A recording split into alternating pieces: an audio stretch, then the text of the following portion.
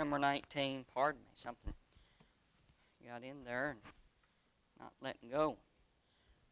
While you're turning, again, we are so appreciative of all the different things that so many here have done individually, different little tokens of appreciation and kindness to our family while we were here. We're grateful. You're in our hearts and in our prayers as we commute. We think about you often, and we appreciate your friendship. Appreciate your prayers for our family. Do think about us and pray for us as we go. Leave tomorrow and head home for a few days, and then out Saturday for a revival in Ohio. And then we stay in Ohio for that week, and then there's 3 more meetings we have later on in the month of October, all back-to-back in that Ohio area as well. So pray that the Lord will keep us safe as we go, and we'll be praying the Lord watch out over you as well. It's been a privilege, honor to be invited to be here by the pastor and hosted by you all this week of meeting. Genesis chapter number 19. And we're going to, for our text, read just one verse of Scripture, because there are several verses that we will refer to throughout our thought. But I want us just for our text verse to read out of chapter number 19 here, verse number 27, speaking that of Abraham. The Word of God says, "And Abraham got up early in the morning to the place where he stood before the Lord." Abraham, the great patriarch in this verse here, he rises up in the morning. The Word of God says early in the morning. And the place that he was noted to stand before the Lord and what we would say, pray, to commune with the Lord. Now I want us for a few moments tonight to look at this morning of prayer. We've been looking at the mornings, the different meditations of mornings in the Scripture, and there are numerous more. There some we can't get to this week, but over there where the Lord was in the temple, and I didn't really realize this at the time as I was studying the thought of the morning, but when they brought the woman that they said they called in the act of adultery, that was in the morning of forgiveness. And then there's mornings of sacrifice, that Abraham rose up early in the morning when he took Isaac on top of Mount Moriah. Then I was really praying and seeking the Lord today about ending with the morning of joy. Weeping may endure for the night, but joy cometh in the morning. And then Jeremiah talks about the mercies of God. They are new every morning. It'd do you good just to get your concordance out. Of course, nowadays, an app on your phone, and look at the mornings in the Word of God, and they will encourage you, I'm certain, as much as they have encouraged me. But our time tonight, we'll conclude with this thought of the morning of prayer. As Abraham gets up, and he is noted, there's numerous times, I say numerous, there's at least 3 or 4 times that God emphasizes Abraham rising up early in the morning. And here he rises up early in the morning to the place where he stood before the Lord. Mr. Spurgeon said, that great older writer that often preachers refer to, and he wrote a lot, and he preached a lot. He said this about prayer, and that being in the morning. He said, prayer should be the key of the day and the lock of the night. And how true that is, that our prayers our days should begin with prayer, and we should conclude them in our day with prayer.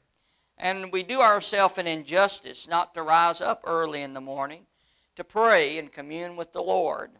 and to start our day off with that. We do have a pattern given by the Lord as He was here on earth. The Word of God says in Mark chapter 1 and verse number 35, and in the morning, talking of the Lord, rising up great while before day, He went out and departed into a solitary place and prayed. So it is important for us to develop a habit of rising up early in the morning. Now, some of you may have a habit of getting up early in the morning, but prayer may not be what motivates you to get up. You may have other things that are prying on your self to get you up early in the morning. But let prayer be that is included in that early rise. So Abraham gets up early in the morning and he prays, the place where he stood before the Lord. Now let me give you three things tonight. I was kind of chided a little bit last night about not concluding my sermon, as if that was just a part of lack of study to spread out one sermon for 2 nights, so I didn't have to come up. There's different individuals in our midst tonight that kind of headed down that direction. But that wasn't the case. I had this already developed. I wasn't trying to delay, but we'll do our best to conclude this sermon tonight. I want to give you 3 things about prayer, and specifically wrapped around this event of Abraham's life. I want you to notice, number 1, the burden for prayer. The burden for prayer. Here in chapter number 18, we see the verse number 20. There are 3 men. Of course, God is one. The Lord said there in 18, or verse number 20 rather, that the cry of Sodom and Gomorrah is great and come up before him because of their sin. And the Lord says to Abraham that I'm going to destroy the city of Sodom and Gomorrah. Now what we must realize, we do ourselves great injustice if we do not surround our knowledge of what has happened in these verses previous to this verse 20 of chapter 18. Abraham and Sarah have just received the greatest news that they had ever received before. They had heard it before, but now it has been emphasized, and Sarah is hearing it, that they are going to have a child. Abraham in his old age and Sarah in her old age, in verse number 10, have been told that God is going to bless them with a child. And as these men were leaving, the Lord turns around to Abraham. He will not hide this from his friend Abraham, and he tells him about the judgment that is going to rain down on Sodom and Gomorrah. Now, Abraham, he could have left thinking, well, that's too bad for them. Or, man, I hate that's happening, but boy, we're going to have a child. He could have camped out in the good news that he had heard and received and not really been so burdened about Sodom and Gomorrah. He could have been excited about what had happened to him, but he stands yet before the Lord. In verse number 20, the Word of God says, and the men turned their faces, chapter 18, verse 22, and the men turned their faces from thence and went towards Sodom and Gomorrah, or Gomorrah towards Sodom. But look at those last words. But Abraham stood yet before the Lord. You see, this was a burden that Abraham had for Lot, his nephew. Now, Lot had caused him some, can we use the word trouble? There had been some strife, to be using the biblical word, between Lot's herdsmen and Abraham's herdsmen. And Lot went out from Abraham, and Lot had left Abraham behind, and he got out from his place there and went and began to pitch his tent towards Sodom. He chose Sodom. And knowing that Sodom was wicked, Lot went down the wrong road. Now, I don't want to get camped out there and drag this message out, but can I just say this tonight? that regardless if you're young or old, but specifically to the younger crowd that isn't really experienced in life, there's a lot of things that are appealing in this life that may not necessarily be wrong in themselves. Money is not a sinful tool, but if it becomes a desired treasure and ceases to be a used tool, it will become a tragedy in your life. And that's anything. There's a lot of good tools, but when they become treasures, they end tragically in your life. And Lot could have very well pitched his tent toward Sodom and just used the fields for his cattle. But I tell you what, he did not realize the danger of leaning that direction. And he wound up right smack dab in the middle of that ungodly city. And that'll happen to any one of us that lean in that direction. We better make sure we lean far enough to the right so we'll never be confused on what direction we're going. If you lean to the right, you won't ever have to worry about getting too far to the left. You just stay leaning that direction and you'll be where you ought to be. But Lot left Abraham, and then God blesses Abraham after Lot leaves. Lot looks at all the well-watered plains, and he chooses them, and right after that, the Lord tells Abraham, I am thy exceeding and great reward. Lot's getting what is temporal, but I'm going to give you something that's lasting. And can I tell you, that's exactly what happens, young people, when you say no to the world, those things that you desire, those things that are appealing, but you say no to them, God won't leave you empty-handed and empty-hearted. He'll replace those things that you say, I'm not going towards them. He'll replace them with something that is of substance, something that is of eternal value when you say no to the things of the world. So here Abraham, he is now without Lot, and he's been blessed by God, and things are going well. He's now been promised again that he's going to have a child, but now he's been informed that Sodom and Gomorrah was going to be destroyed, and he has a burden for Lot. And he stands yet before the Lord in that verse, and he begins to pray. He begins to beseech God. He begins to become burdened for Lot. And I'm telling you tonight, dear friend, we live in a wicked society, undoubtedly. We live in a world where it seems that every way you turn, it's against God and holiness. It's against the church and righteousness.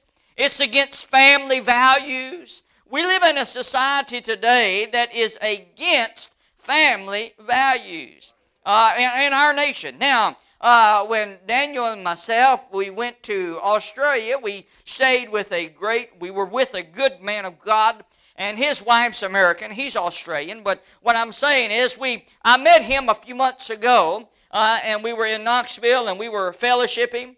And if you know much about Australia, it's a heathen nation. It's very heathenistic, and I mean, they are far, far to the left when it comes to the environmentalists and all of that. But he told me when he came here this time, his wife's an American, he's been here numerous times, he said he was amazed at how much this homosexual, transgender, that type of philosophy is shoved down our throats. He said it's not that way in Australia. It's almost like you want to be that's fine, but it's not pushed from the hierarchy like it is here. And he was somewhat taken back by that. So that's a fresh set of ears and eyes that came from a very secular, heathenistic society where anything goes there. And he comes and he's able to evaluate just how much an agenda is being propagated in our society. So I'm telling you tonight, but we live in a world that people, our society, they hate family values, they hate righteousness and godliness. There's no doubt about that. But if we don't watch ourselves, we will become anti-society to the place where there's animosity and resentment to the people and their philosophy. Now, I'm not saying we are to go along with their philosophy. That ought to grieve our heart. That ought to do what it did to Lot, vex our soul. It ought to cause us to be repelled by that. And I'm telling you, Abraham was repelled by that. Abraham despised the way that Lot in Sodom was living. He was grieved by what he saw. But I'm telling you, he still had a burden for Lot. And that's what we have to make sure, that we have a burden for those in this world that we live in. Now, how do we have a burden? Can I tell you, in order to have a burden, there must be a vision. We have to have a vision. Abraham realized what was going to happen, and he had a vision, and that vision, and that burden came from the vision. I can give you numerous verses. You know these. Lamentation 3 and verse 51, my eye affecteth my heart. Exodus 2 and verse 6, speaking of the daughter of Pharaoh, when she saw the baby Moses, the Word of God says, when she saw the child, she had compassion. The Lord said this in Matthew 9 and verse 36, but when he saw the multitude, he was what? Moved with compassion.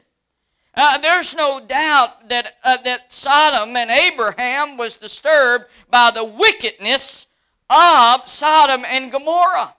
Matter of fact, when he delivered Lot out of the captive state that they were in chapter 14, the kings of Sodom and Gomorrah said, let's give you some reward for helping us. And Abraham says, I don't want even a shoelace of what you got.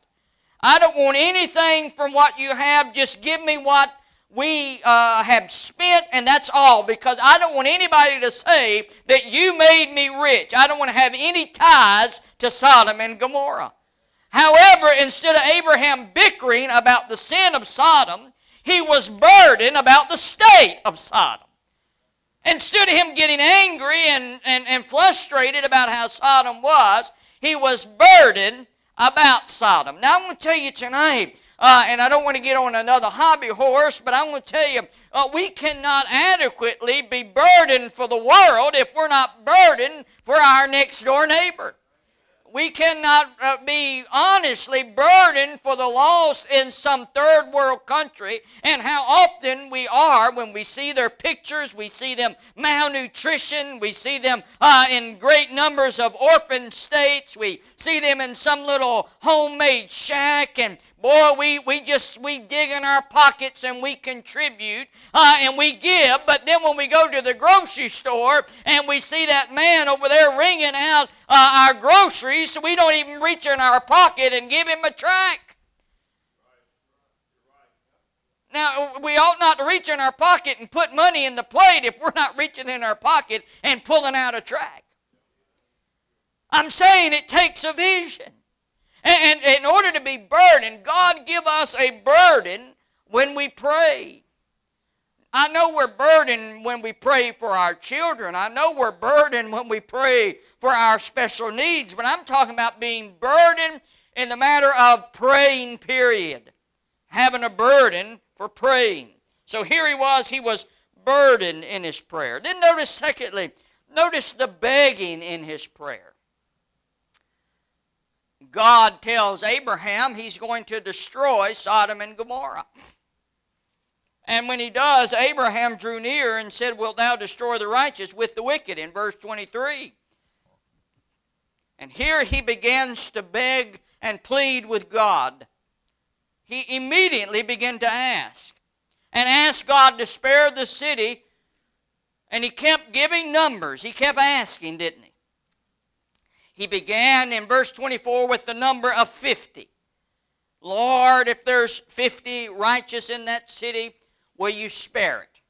And the Lord answered and said, I will. And then he goes down and he says, will you do it for 40? And God does it. And then he keeps going and he says, will you do it for 30? And then he says, I'll do it for 30. And he gets down there and he gets to 20. And he says, will you do it in verse 31 for 20? And he says, I'll do it. And then he gets down to 10, and he says this in verse 32, let not thine anger, Lord, let it not, Lord, be angry, and I will speak yet but once, peradventure 10 be found. And he said, I will not destroy it for 10. He was pleading with God. He's begging to the Lord. He's beseeching God over and over and over and over and over again.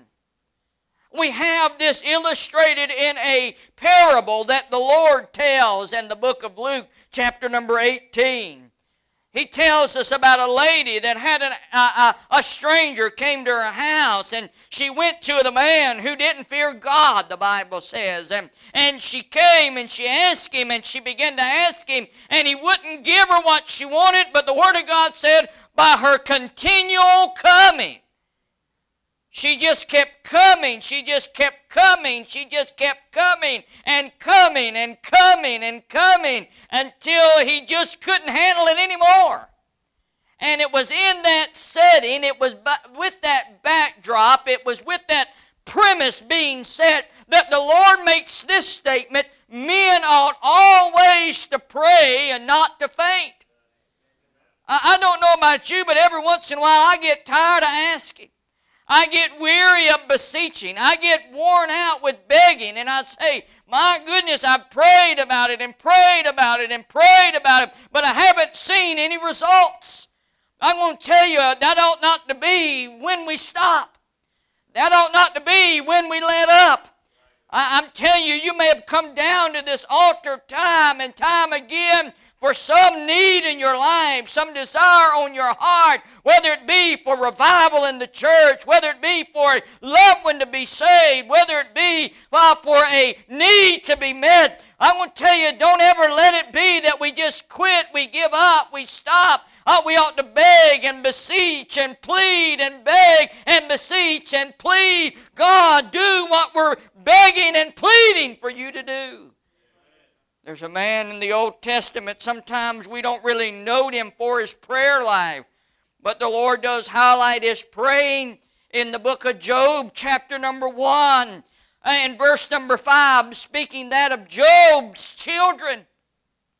Job's children would feast at their family's house, and Job would pray for his children. And the Word of God says this, thus did Job continually. Job kept, I know we note Job for his faith, and we note Job for his strong belief in God when everything was snatched out from under him. We note Job for a man that endured hardness when he had a great loss. But I want to tell you, before any of that ever came in Job's life, Job was faithfully begging and beseeching God for his family every day after day after day. He kept praying. He kept praying. Job was a man, just like Elijah was a man that God highlights in the book of James. Elias, a man subject to like passions as we are, yet he prayed.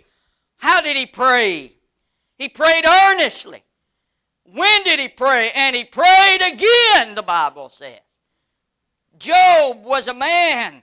Not only the man Job was, but look at the place where Job lived. He lived in a town called Uz, and that was, if you study that, that was a pagan, godless land. That was a land where relationship with the Lord wasn't on the main agenda of people's life. But Job did not become a part of the majority. Job was a man of the minority. You can look down at Job's house and see him praying faithfully and continually. That's the man Abraham was. I want you to notice something about Abraham in this praying. God didn't stop answering. Abraham stopped asking. He asked for 50 and God said yes. 40, God said yes. 30, God said yes. 20, God said yes. 10, God said yes. But Abraham stopped at 10. He just didn't keep asking, but God kept answering. You'll find out, you just keep asking, God will keep answering. I can't tell you when and I can't tell you how, but I want to tell you tonight, there must be some begging in prayer.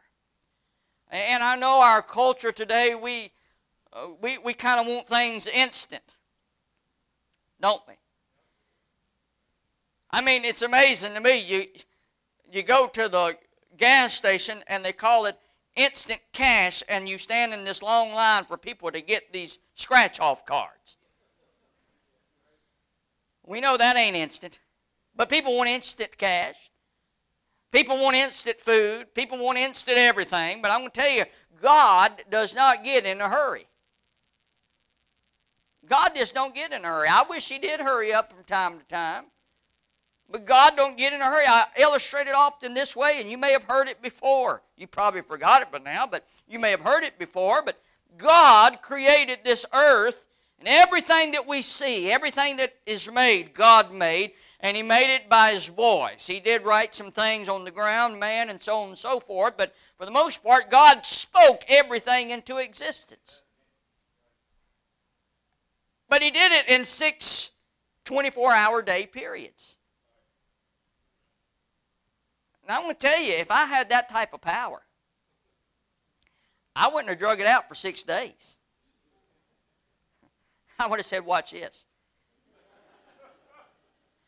And I mean, everything would have been created in about 2 seconds. I mean, I would have been popping stars out and animals out and people out, and it would just been happening everywhere. But God, what we would equate it is this. God drug it out for 6 days. That gives us a little insight of the character of God. God's calendar, God's timetable, God's clock don't run like ours does. Or should I say it, ours don't run like His does. Don't quit praying. He kept praying and kept praying. The burden for prayer, the begging in prayer. Then notice, lastly, the blessings from prayer. Our text says, and Abraham got up early in the morning to the place where he stood before the Lord. That place of prayer, and he looks out. And as he looks out over Sodom and Gomorrah, in verse 28, there was smoke of the country went up as the smoke of a furnace. Y'all are pretty familiar with that visual, aren't you? You see that often burning the fields. I guess you can't equate to the hills or the bluffs or the mountains, but he stood on this hill and he saw all that smoke rising from Sodom and Gomorrah. But notice what the book says here. And it came to pass when God destroyed the cities of the plains, what? That God remembered Abraham. God remembered Abraham. You see,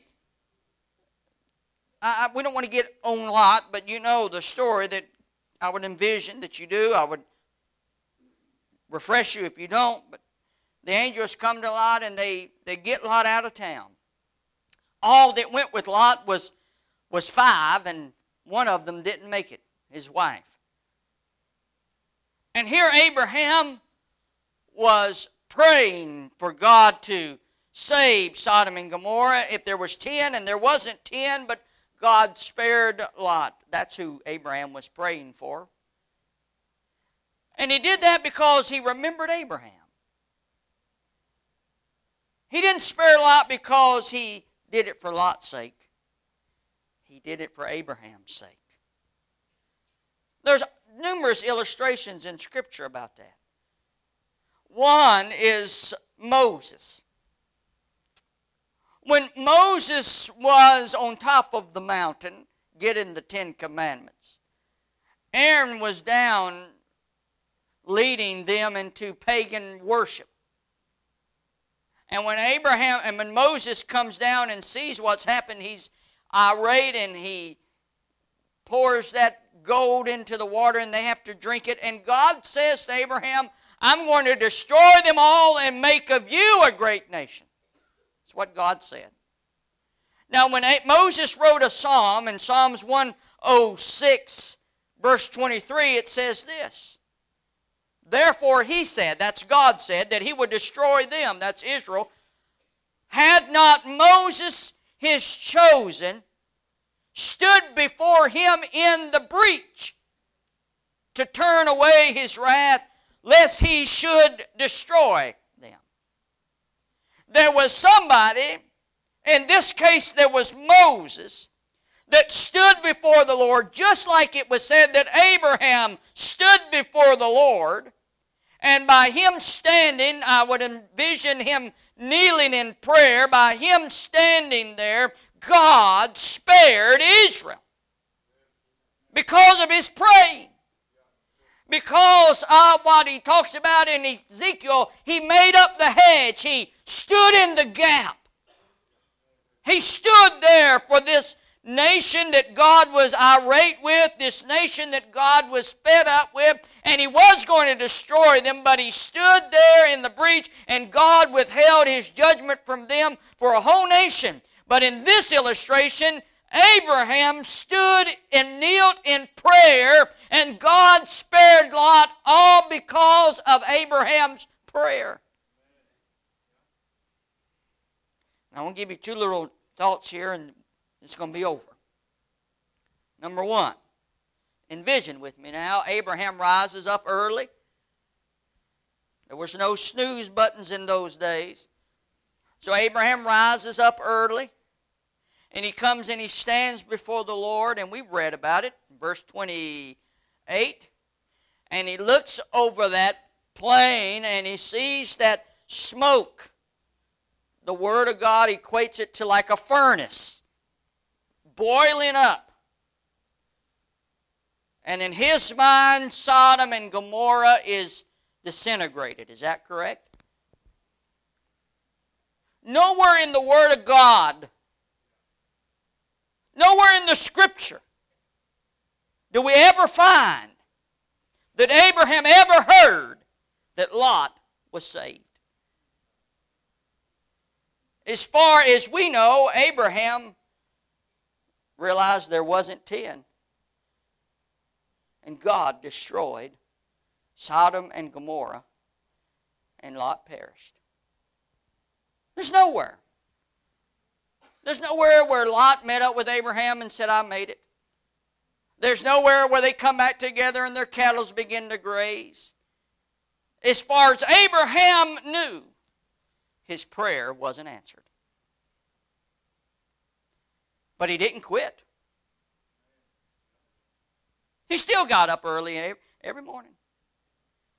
Not long after that, that beloved son that he loved, it was him getting up early in the morning. Because he got a word from God to take him up on top of the mountain and to give him up.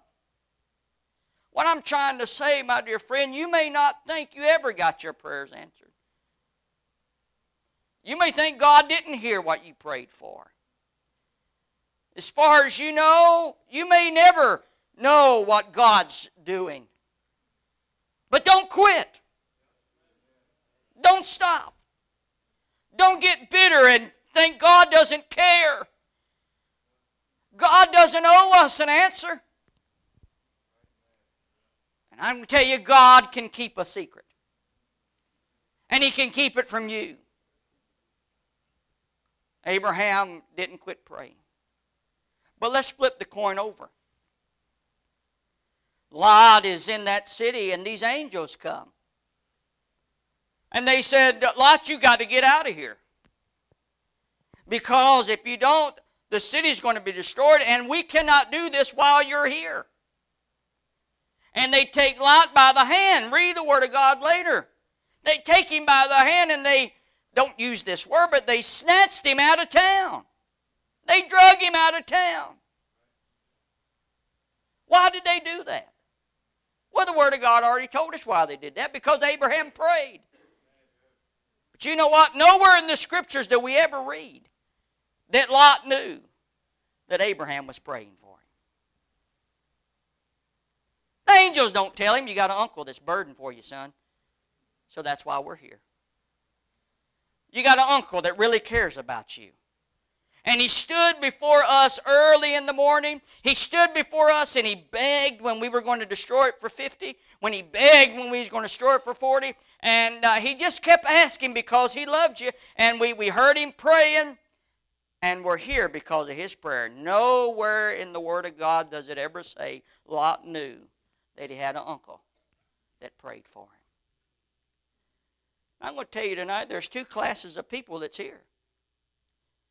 Those that are saved, of course, but can I tell you there's some Abrahams here. That you're praying for lots in your life, whatever they might be. Whether it is a wayward relative, whether it is a financial problem, and you feel like God hasn't heard. You feel like God hasn't answered. You feel like that God isn't doing what you're asking, but I'm telling you tonight, don't get unburdened. Don't quit begging. Don't quit beseeching God, but just keep going back to that place of prayer. Keep rising early in the morning. And then there's lots here tonight. There may be scattered in this room. There may be some even listening online that you have some Abrahams praying for you. You have some grandmothers or some grandparents or some fathers or mothers or relatives, a pastor, a neighbor, a Sunday school teacher, a friend. And you don't realize tonight that you're on their heart, but they're praying for you. They're praying maybe that you'll get saved and come down to the house of God and ask Him to save you. They may be praying that you quit running after the world and chasing the things of the world. They rise up early every morning begging God to do something in your life, begging God to do something in their marriage, begging God to do something that you will get serious about serving God. Maybe a lot here tonight. Can I tell you, you better get out while the getting's good. You better do what's right while the opportunity is there. And we see the Lord saved Lot because Abraham prayed. And I'm thankful tonight for the many times I've seen the Lord answer prayers. You know, our home church, we have a prayer journal. It's just a little spiral thing that's made from the secretary's office, and it's sectioned from Sunday to Saturday. And our church secretary has taken the membership and put them alphabetically and spread them out so you pray for 5 or 6 or however many families on Monday, Sunday, Tuesday, Wednesday, different ones. So by the time from Sunday to Saturday, you prayed for the whole congregation. Under that, she's done the same thing with the missionaries alphabetically. Spread them out. We support close to 100 missionaries, maybe a little bit more, and she spread them out under the pastor's guidance. Of course, for the 7 days. Under there's other prayer requests you can write by hand, but then on the bottom it has prayer answers. It's nice when you can write in there some answers to prayer. That's encouraging. But you know, there's some prayers that we may not ever know that's answered, but God knows. God knows. So as I repeat myself, but I don't want to repeat myself, don't let it stop you from rising up early in the morning to pray. Because you don't see that answer.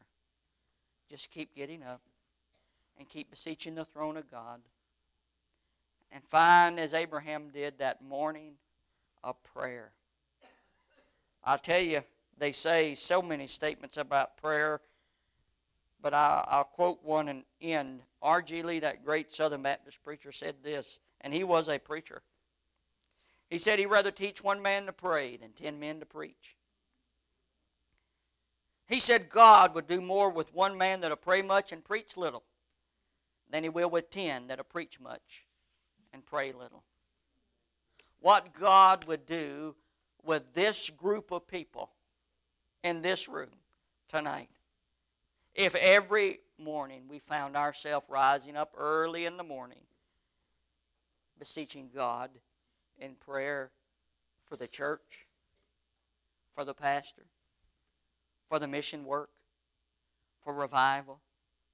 I'm telling you tonight, it would amaze us in 6 months the difference of what God's not only done in the church, but what God's done in us individually. The morning of prayer. Will you stand with me tonight as we bow our heads?